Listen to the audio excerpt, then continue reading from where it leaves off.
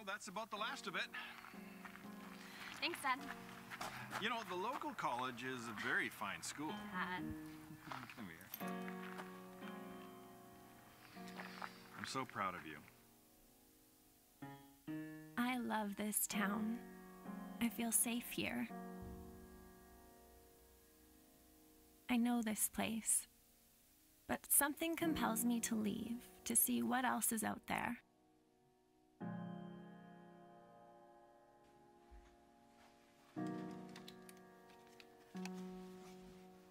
I have always believed in God. Everyone in this town does. I've gone to church my whole life.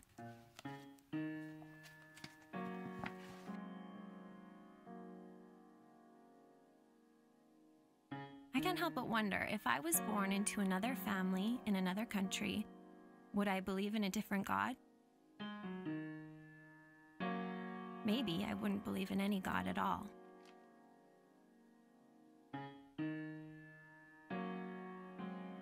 Lately, I've been doubting whether he or anything is out there.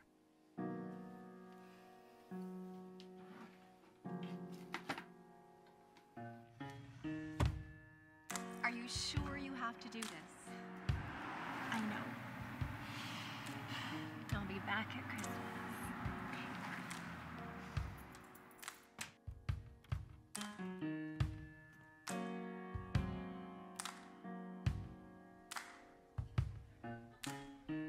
My mind is filled with questions.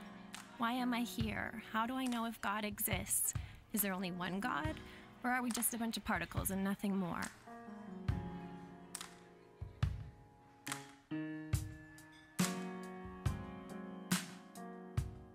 Sometimes I try to capture evidence of a creator. Is all of this just an accident? Did it just come to be? How can something so beautiful come from nothing? I used to plead with God, show yourself, just a glimpse, then I'd know for sure. He never did. Okay, I'm off. Drive safe. I will. I'll call you guys when I get there. I'll be okay, Mom.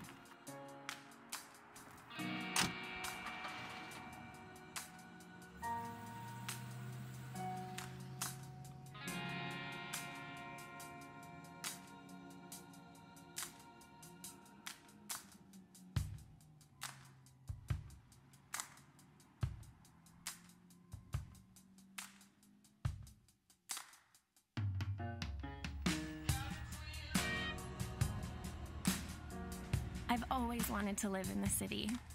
It's so big and intimidating, but I can't wait to explore and meet new people. There's such a diversity of ideas about life here. Deep down, I'm afraid of what I might find, that I might lose my faith forever. But faith isn't enough for me anymore. How can I believe something in my heart if I don't believe it in my head?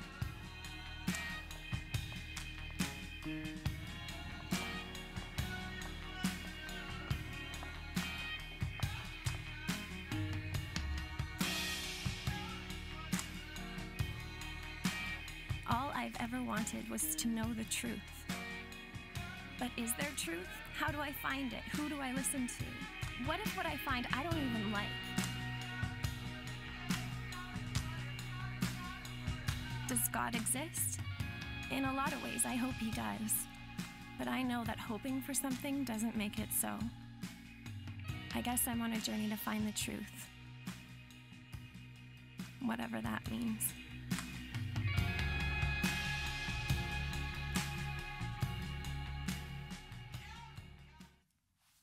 All right. Good morning. Good morning. I've got a little head cold today, residual from, I was sick all week. Had the flu all week, I guess. I can't, tested negative for the other thing. And I had on my to-do list for this week flu shot. And I hate leaving stuff unchecked, so I just marked out the word shot. And I checked it off. But anyway, we're here. I was supposed to have been in Mississippi, but I'm here and make that up next month. And we started this series last week called the Thinking Series. The Thinking Series. What do you need to think?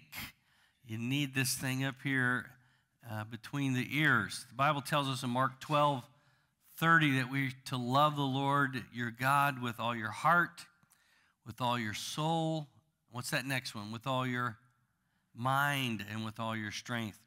Now, that means we have to use our brains a little bit when it comes to our response to God. Just because you come to church doesn't mean you get to turn your brain off.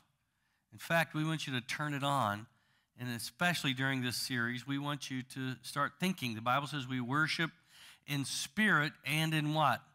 And in truth. And I believe that's heart and mind. And so we're in this thinking series asking some big questions. And the reason we want you to think a little bit is because if these questions don't impact you personally, they probably impact somebody you know. And if they don't impact somebody you know, then you need to get to know some new people, right? You need to get to know some people who are struggling with the big questions of life, people who don't know Jesus, people who are outside of the circle of belief, we might say. And use this thinking series and some information we're going to give you to reach into their world and invite them across that bridge. You know, as we pray for them, pray for one, we also want to reason with them and get them across the bridge into a relationship with Christ. And so the thinking series is designed not just for you, but also for those you're going to interact with. And what you say to those people could make the difference in their eternal destiny.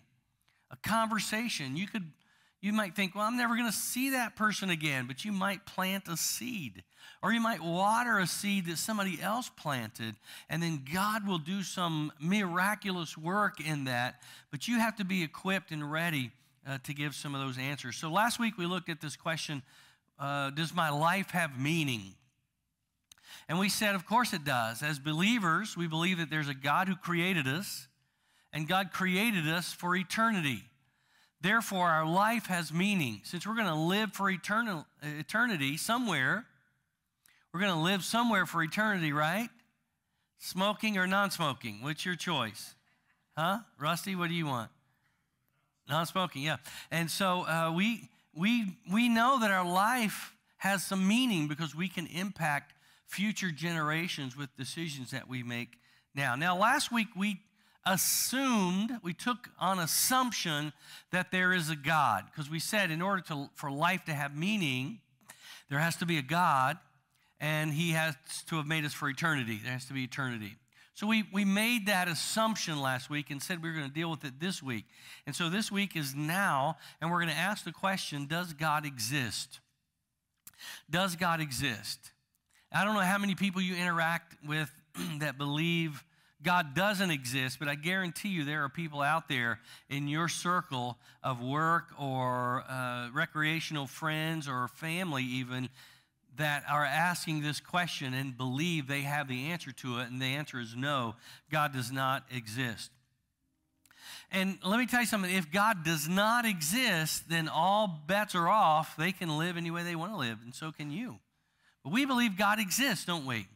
Now you might think, oh, well, we can go to the Bible. We can just open the Bible and say, oh, look right there. Did you know that the Bible does not give evidence for the existence of God? It's not why the Bible was written, not to give evidence. Now, the Bible by itself, I think, is evidence for the existence of God. But somebody could say, well, that's just all made up religion. It's all made up based on your fairy tale assumption that there's a God. So the Bible is not a proof text to prove the existence of God. So if you're going to debate or reason or discuss with someone who doesn't believe in God, if you're going to have that discussion, you're not going to be able to use the Bible because they're going to toss that out on in the first 10 minutes. And say, well, that's just, that whole book is made up based on some people's made up fairy tale assumption that there's a God. And in fact, the Bible does just make an assumption. In fact, it's more than an assumption, though, but it's a declaration that there's a God. And that's why the Bible starts. The fourth word of the Bible is God. In the beginning, what? God. In the beginning, God created. It assumes that there's a God. It starts out saying there's a God, and this God did all this. But it doesn't ever give us solid proof that there's a God. Now, I told you, I believe the Bible itself is proof that, the way it came together and how we have it and that kind of stuff. But that's a whole separate line of evidence. And there are over 20 lines of evidence. Psalm 14 says, the fool has said in his heart, what? What did the fool say? There's no God. The fool says in his heart, there's no God. Now, God's not just name-calling here. He's really looking at this. People who are denying his existence. Let's look at a couple more verses following what the fool says. They are corrupt. Talking about these people who say there's no God. They do abominable deeds. There is none who does good. The Lord looks down from heaven on the children of man to see if there are any who understand, who seek after God. But they have all turned aside. Together they have become corrupt. There is none who does good, not even one. So let me give you the picture here. What's happening is God is stooping over to look down at these people who are saying he doesn't exist.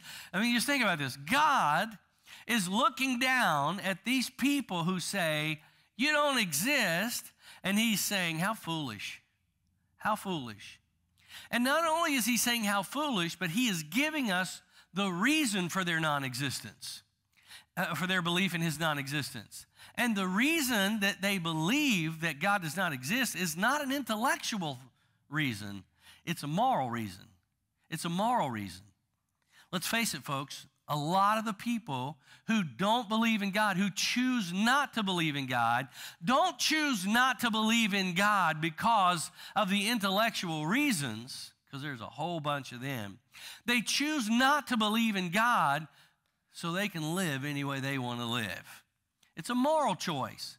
It's a moral choice that they say, I don't want these heavy duty standards on me. I don't want somebody to steal my joy.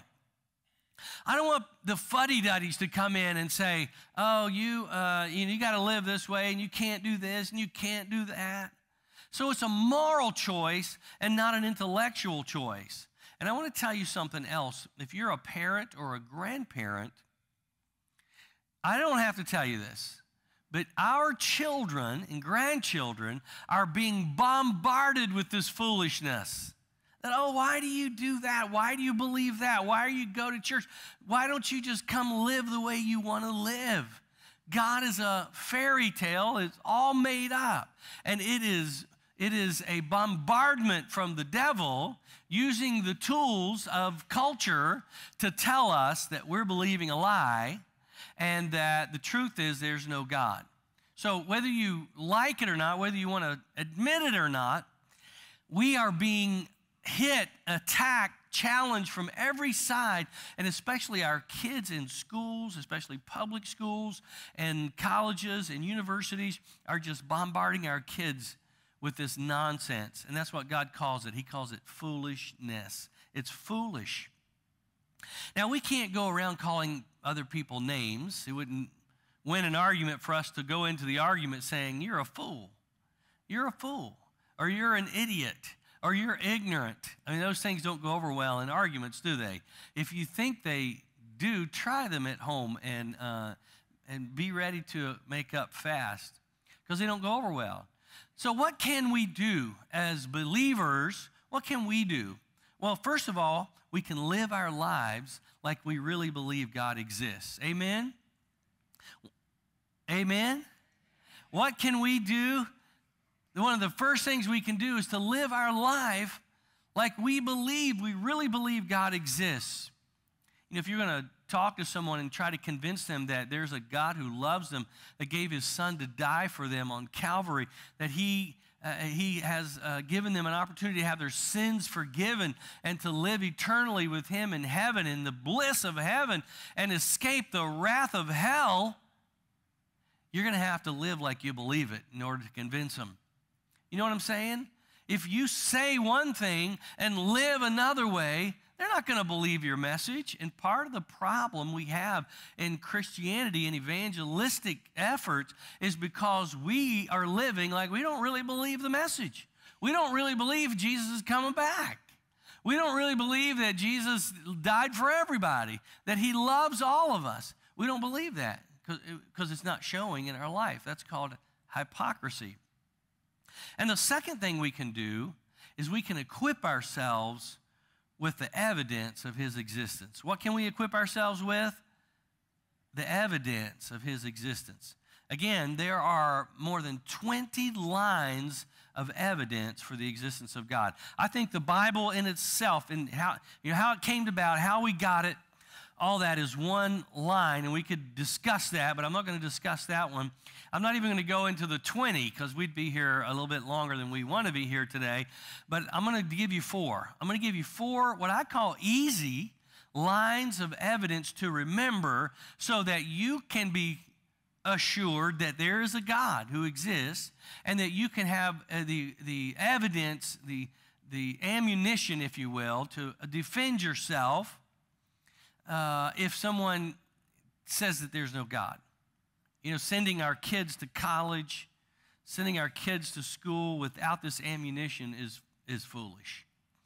And Christian parents and grandparents, especially Christian parents, we have dropped the ball over the last 40 or 50 years. We've dropped the ball. We haven't equipped our kids with this information, and that's why a lot of your grown kids are not in church today. That's why a lot of your grown kids don't have anything to do with their faith. That's why a lot of them place church and the priority of their faith down here on the list somewhere, on the back burner or way down the priority list, because they don't see a need for this to be a part of their life. So I'm going to tell you something. One of these days, they're going to wake up and get to make their own choice about whether they go to church. They're going to wake up and be able to make that choice by themselves. They might be on a college campus. They might be out in their first marriage. Let's just say that's their only marriage. I was going to say their first job, but marriage popped into my brain there. First marriage is good, though, right? Amen? I'm still on my first marriage, and we intend to keep it that way, right, honey? And so your first job or wherever you are, they're going to make their own decisions. They're going to make their own decisions, and you want them to make this decision because they want to make the decision, because they see a need for this.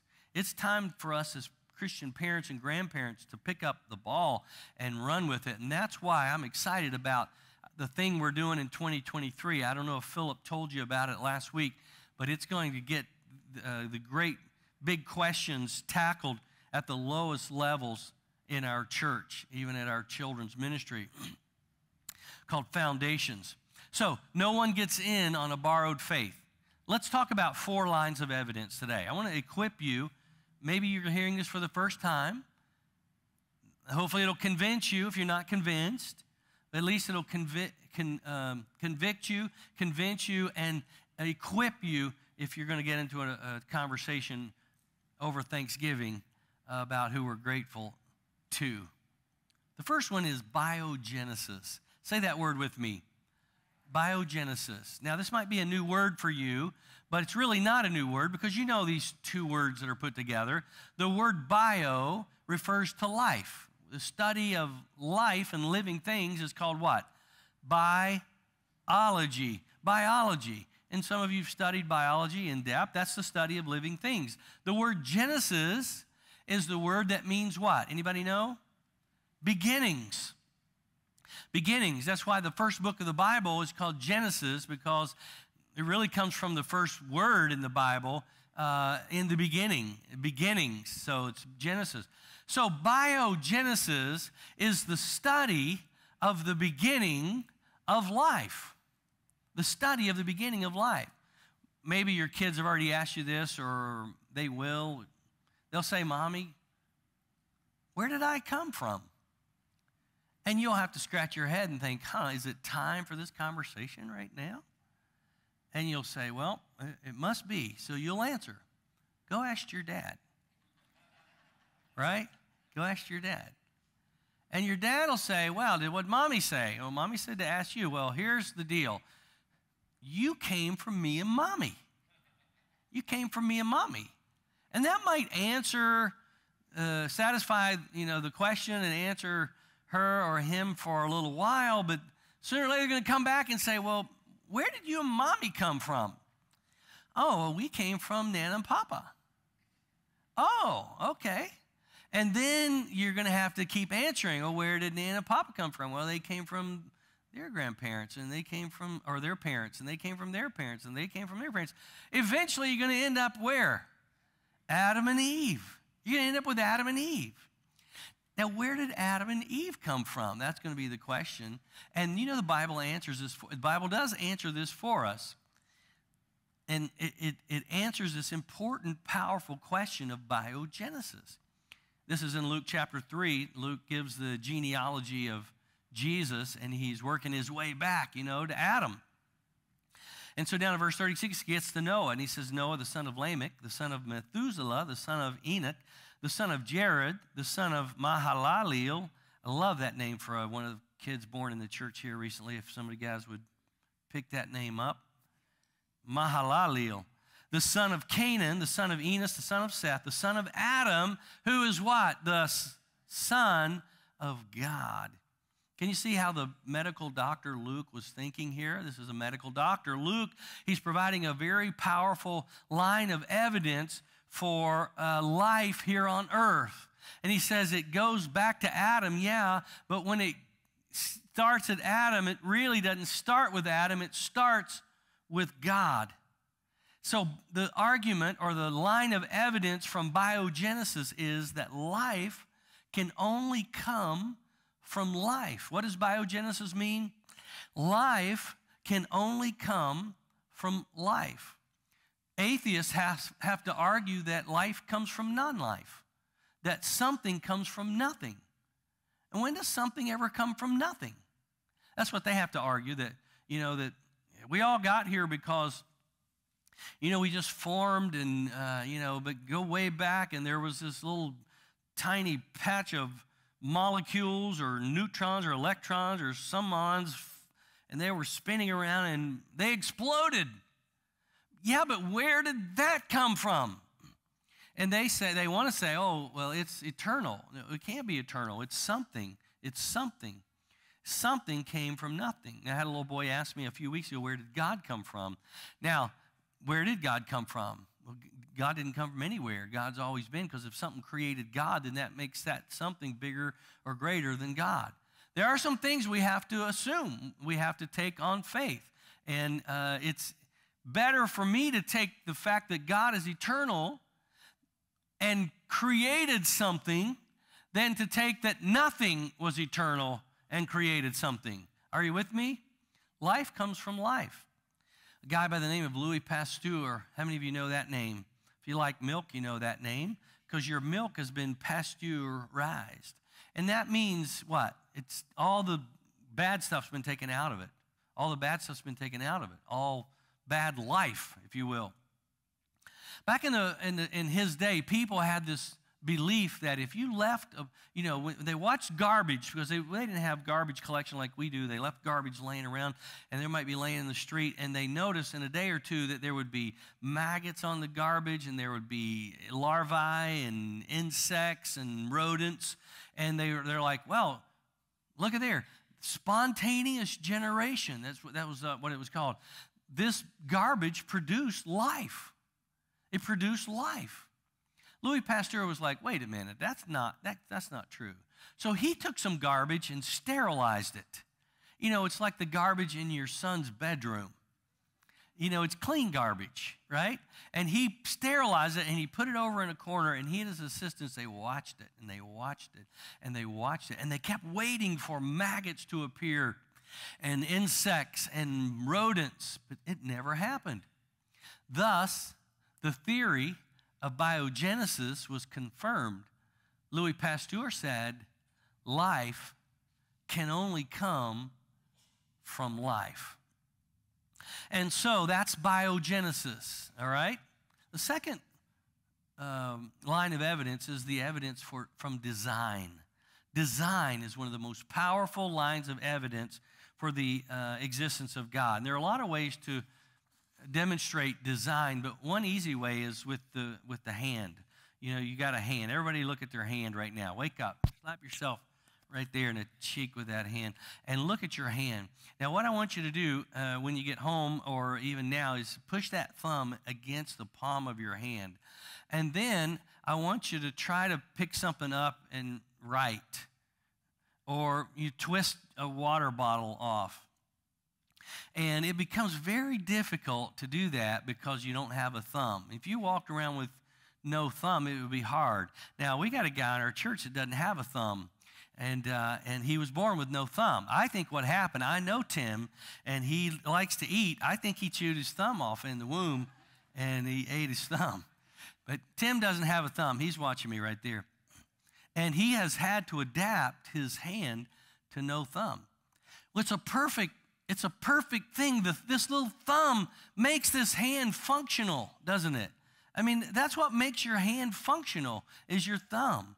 Would you say that the hand without the thumb is pretty much useless? I mean, you could adapt to it, but life would be a whole lot different for you.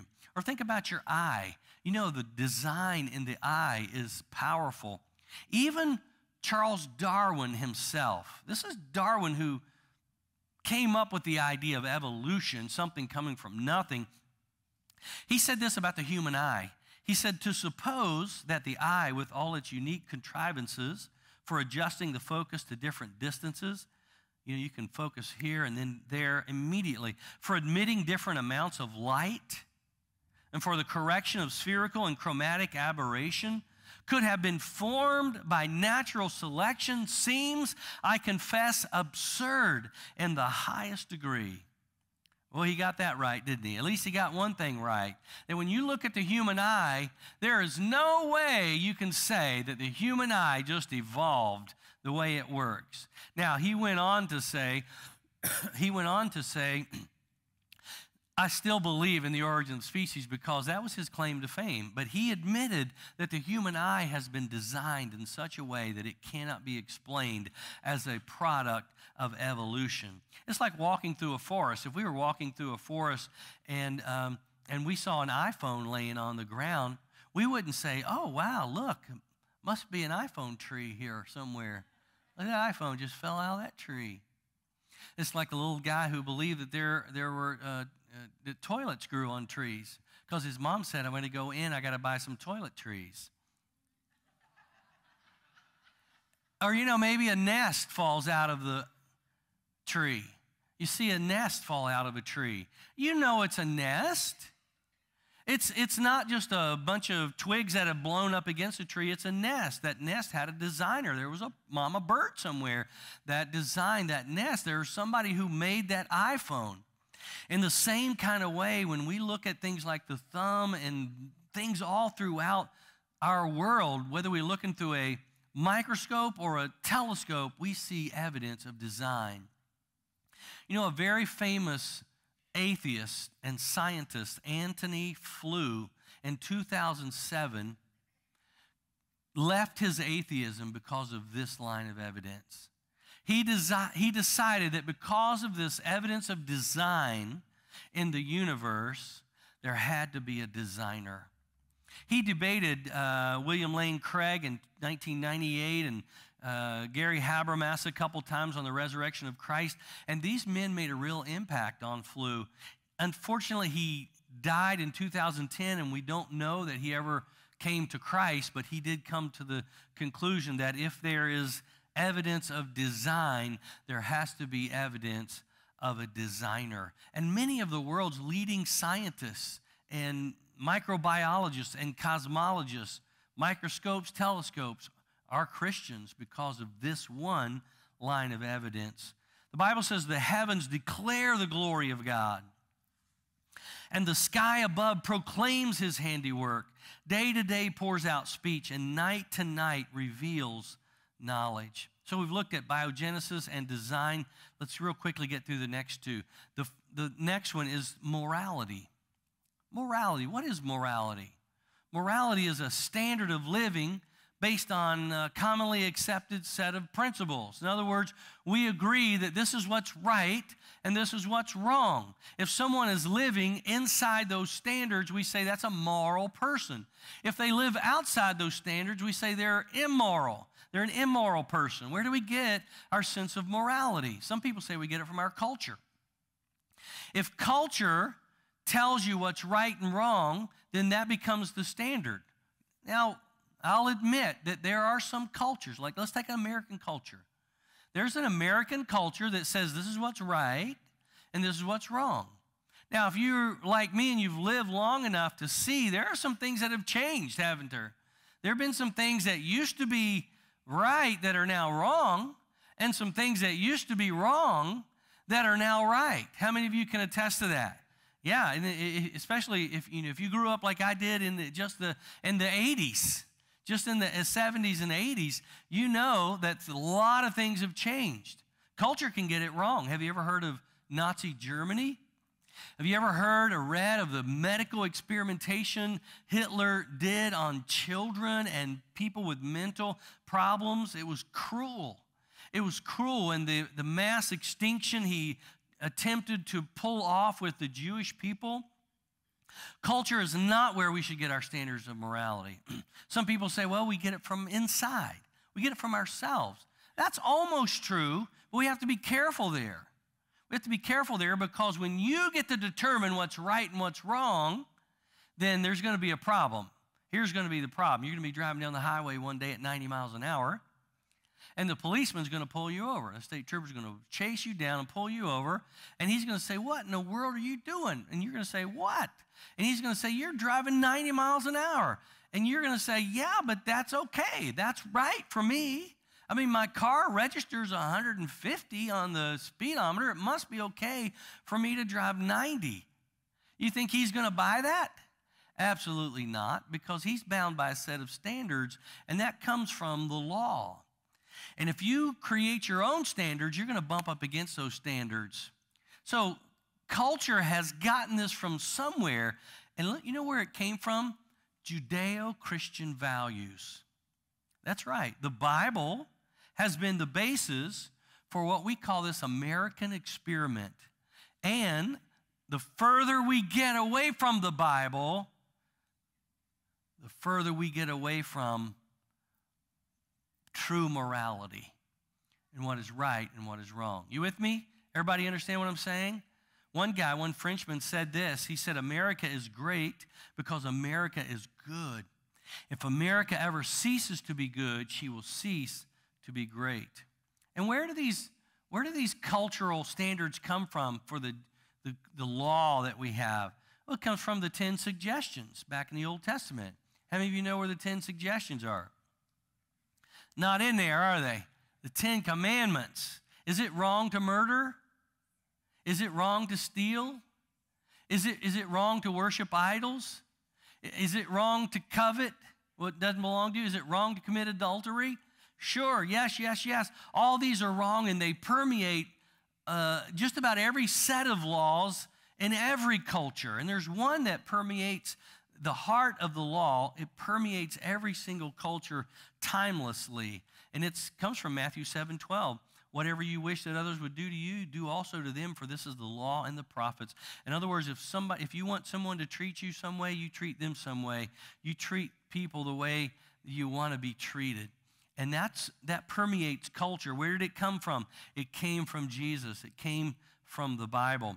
Morality is rooted in the nature and the character of God. Amen? That's where we get our morality.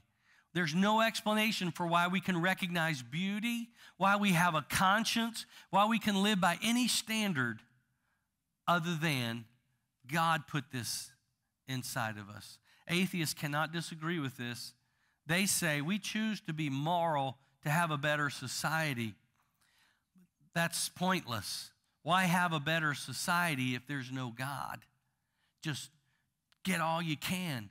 get all you can, grab it all, go for the gusto, and die with the most toys. That's not the way God designed us. The last line of evidence here is the line of experience. Now, there are some Christian thinkers and apologists who don't like this line because they say, well, that's not a thinking thing, that's a feeling thing. But really, it's one of the most powerful lines of evidence we have is my experience. My experience is that there is a God because I have a personal, a living, and an active relationship with him through Jesus Christ. And I spoke to him this morning and before I came up on stage.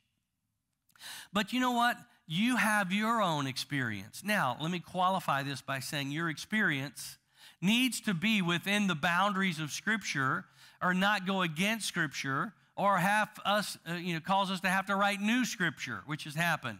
So you might say, oh, I had an experience, I had an experience. Okay, let's hear your experience. All right, that the Bible says that cannot happen. Or the Bible says that should not happen. Your experience was not from God. But if your experience falls within, maybe it was a voice, a still small voice. You thought it was audible. Maybe it was in your head. Maybe it was some moment that you had in life and you should be dead today, but God spared your life and you clearly heard him speak.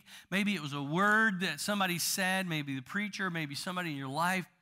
Maybe it was how God highlighted some scripture or some song, a line from a song, whatever it was, whatever your experience, whatever this overwhelming feeling was in your life, that's your experience. And nobody can argue with that. To demonstrate this, I want to ask you, how many of you been to Portugal? Anybody been to Portugal? I didn't think so. We had a guy last service who'd been to Portugal. Let's say you're in Portugal. You're in Portugal, and your friend calls you up. Your friend calls you up and says, hey, how's it going? Oh, I'm doing great. Where are you? I'm here in Portugal. What? Portugal? You say, yeah, I'm in Portugal. I'm having a great time. And he says, no, you can't be in Portugal. What do you mean I can't be in Portugal? Well, Portugal doesn't exist. What do you mean Portugal doesn't exist? Well, I've never seen it. I've never been there. Therefore, it cannot exist. But I'm here in Portugal right now, you say. I'm standing here. This is my experience. I'm in Portugal. So it's hard to argue with your experience if that's your 2 feet, if that's what happened to you, if that's where you are. It's hard for somebody to argue with that, isn't it? And so that's can be one of your most powerful lines of evidence. If it's a living, vibrant relationship with God, by faith he has saved you, he has healed you, he has forgiven you, he's changed your life, he's given you meaning and a purpose to live out. That's my experience, and I want to tell you, you can't take that away from me. Psalm 42 says, as a deer pants for flowing streams, so pants my soul for you, O God. My soul thirsts for you, the living God. When shall I come and appear before God? My tears have been my food day and night, while they say to me all the day, where is your God? We know where our God is, don't we? Our God is alive and well and living in each one of us who know him as personal Savior. Amen? So here's 4 lines of evidence for you. For you, biogenesis, life can only come from life. Design, God made things, and if there's design, there's a designer. We talked about morality, rooted in the character and nature of God. That's where it comes from. And my experience, your experience, that tells me there's a God because I have a living and active relationship with him. You know what? This matters. You know why it matters? Because one day each one of us is going to stand in front of him. We're going to give an account for the things done in our body, whether good or bad.